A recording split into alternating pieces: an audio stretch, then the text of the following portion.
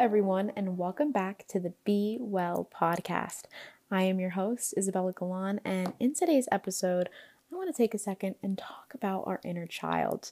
Now, my mom has talked to me about talking to your inner child before, but I realized that some people might not know what that is. So, the definition of an inner child is kind of like the childlike aspects of ourselves, what we've learned as a child before puberty, a part of our subconscious that picks up messages before we were able to fully process what we were going on mentally and emotionally.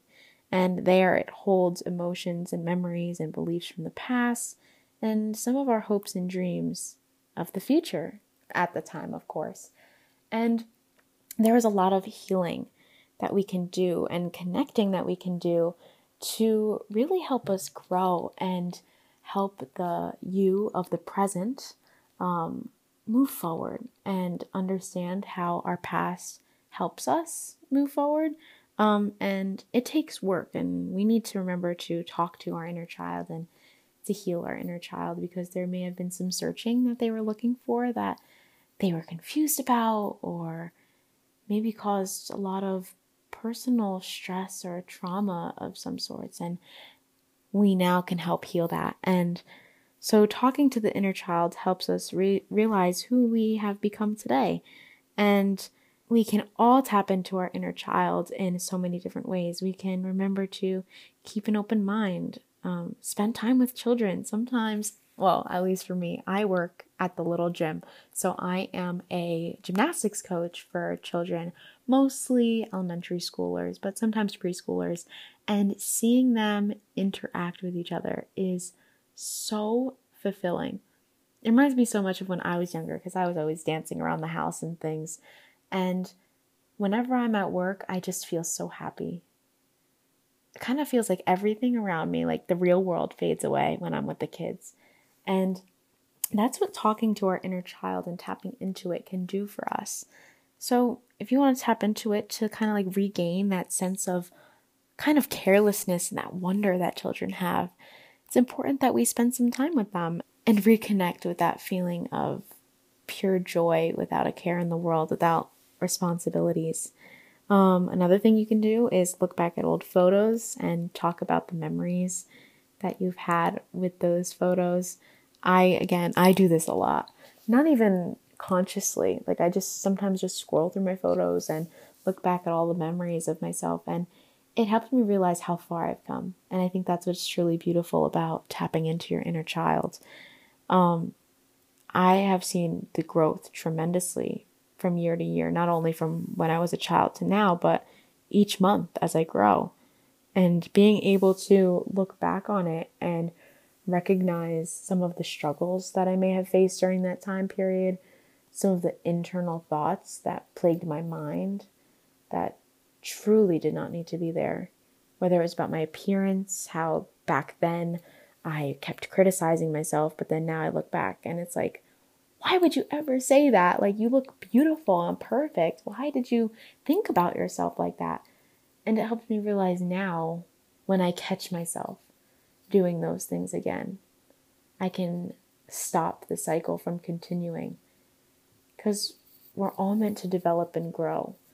And being able to talk to yourself is truly a big step in the relationships you heal with your own mental health, because you yourself, you're your biggest critic. I've heard that from everywhere, and I 100% believe it, because I am so critical on myself, even when it is totally unnecessary. But by connecting to our inner child when we didn't care about our appearance, the way we looked. I know when I was like 3 years old, I said, Mom, dress me in whatever you want. Yeah, just put me in something big and poofy. I wasn't caring about how much I weighed, or about what kind of food I ate, or how I looked in a picture. And it truly didn't matter then. So sometimes looking back on that can help us heal the relationship we have with some of the more material things that kind of plague us, or the societal views and standpoints that kind of overwhelm us at times. And we can just separate and detach, even for 5 minutes. That can bring back that joy and that playfulness that is missing in our lives sometimes when we get older, everything's become so serious. I've seen this in high school so much. It's, where do you want to go to school? What do you want to study? What are your grades? What scholarships are you applying for? And it's all just so serious that I love just coming home sometimes and just getting to be a goofball, letting myself break that guard down. And my mom helps me do this a lot. We have a lot of fun together, just being completely silly and laughing and dancing like no one's watching. And I think that also comes from just doing that when I was younger too. Now that I'm talking about it out loud, it brings back the memories of me dancing to positive, like they were kind of like positive affirmation songs in a sense. And it would say words like joy is the key. And I would repeat these words in the songs over and over and over again. And I'm so grateful looking back at it that even though I didn't consciously know what that meant when I was singing joy is the key, like that is so deep. And I was like 4 years old singing these songs at the top of my lungs in the car, in the kitchen, just dancing in my mom's apron.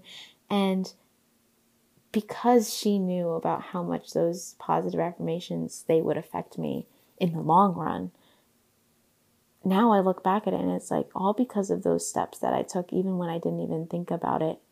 It was subconscious. It was already built in me. And I think that's one of the reasons why I feel so open to talking about these things, because I know it can be a struggle for some people to open up. And that's okay. Everyone's on their own journey. But I think being able to have that confidence and that sense of self-affirmation from a really young age has been something that's made me and made me really, really passionate about bringing awareness about mental health and bringing awareness about being kind to yourself and not taking yourself too seriously.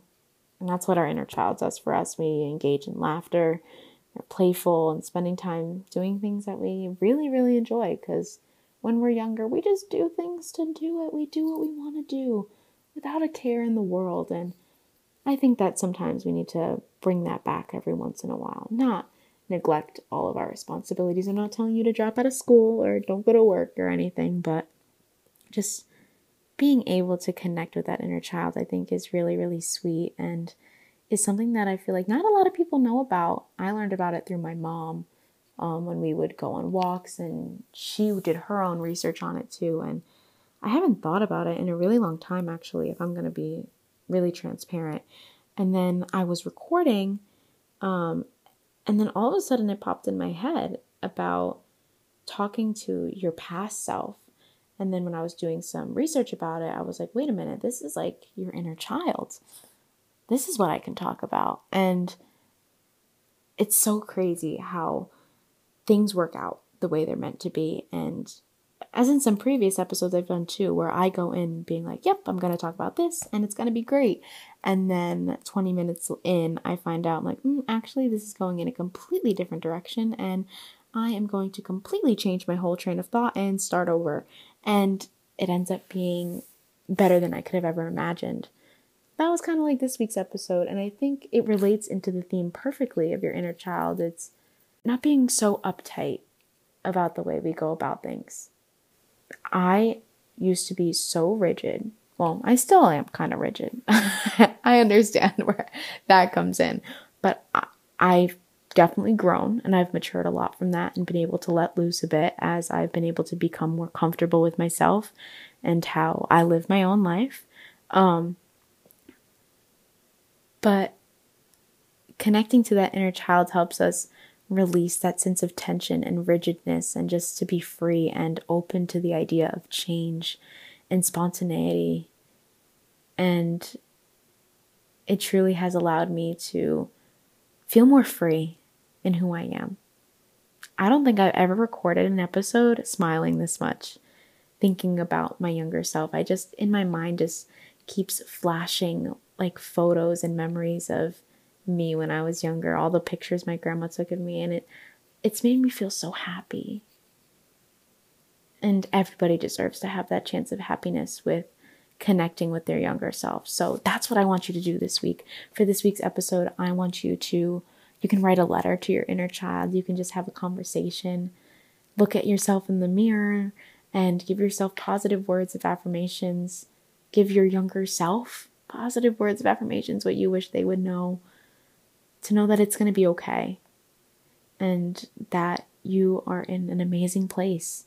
The fact that you're working on yourself and striving to be better, it's really inspiring, and you should be so proud of yourself, and I know your younger self would be proud of you too. Thank you for listening into this week's episode. I hope you enjoyed it. Make sure you follow us on Apple Podcasts, Spotify, and Anchor, as well as on Instagram at the Be Well Podcast. And enjoy that talk with your inner child. Go have fun. And remember that you're always a kid at heart. Thank you again for tuning into this week's episode, and we'll see you next week. Bye, everyone.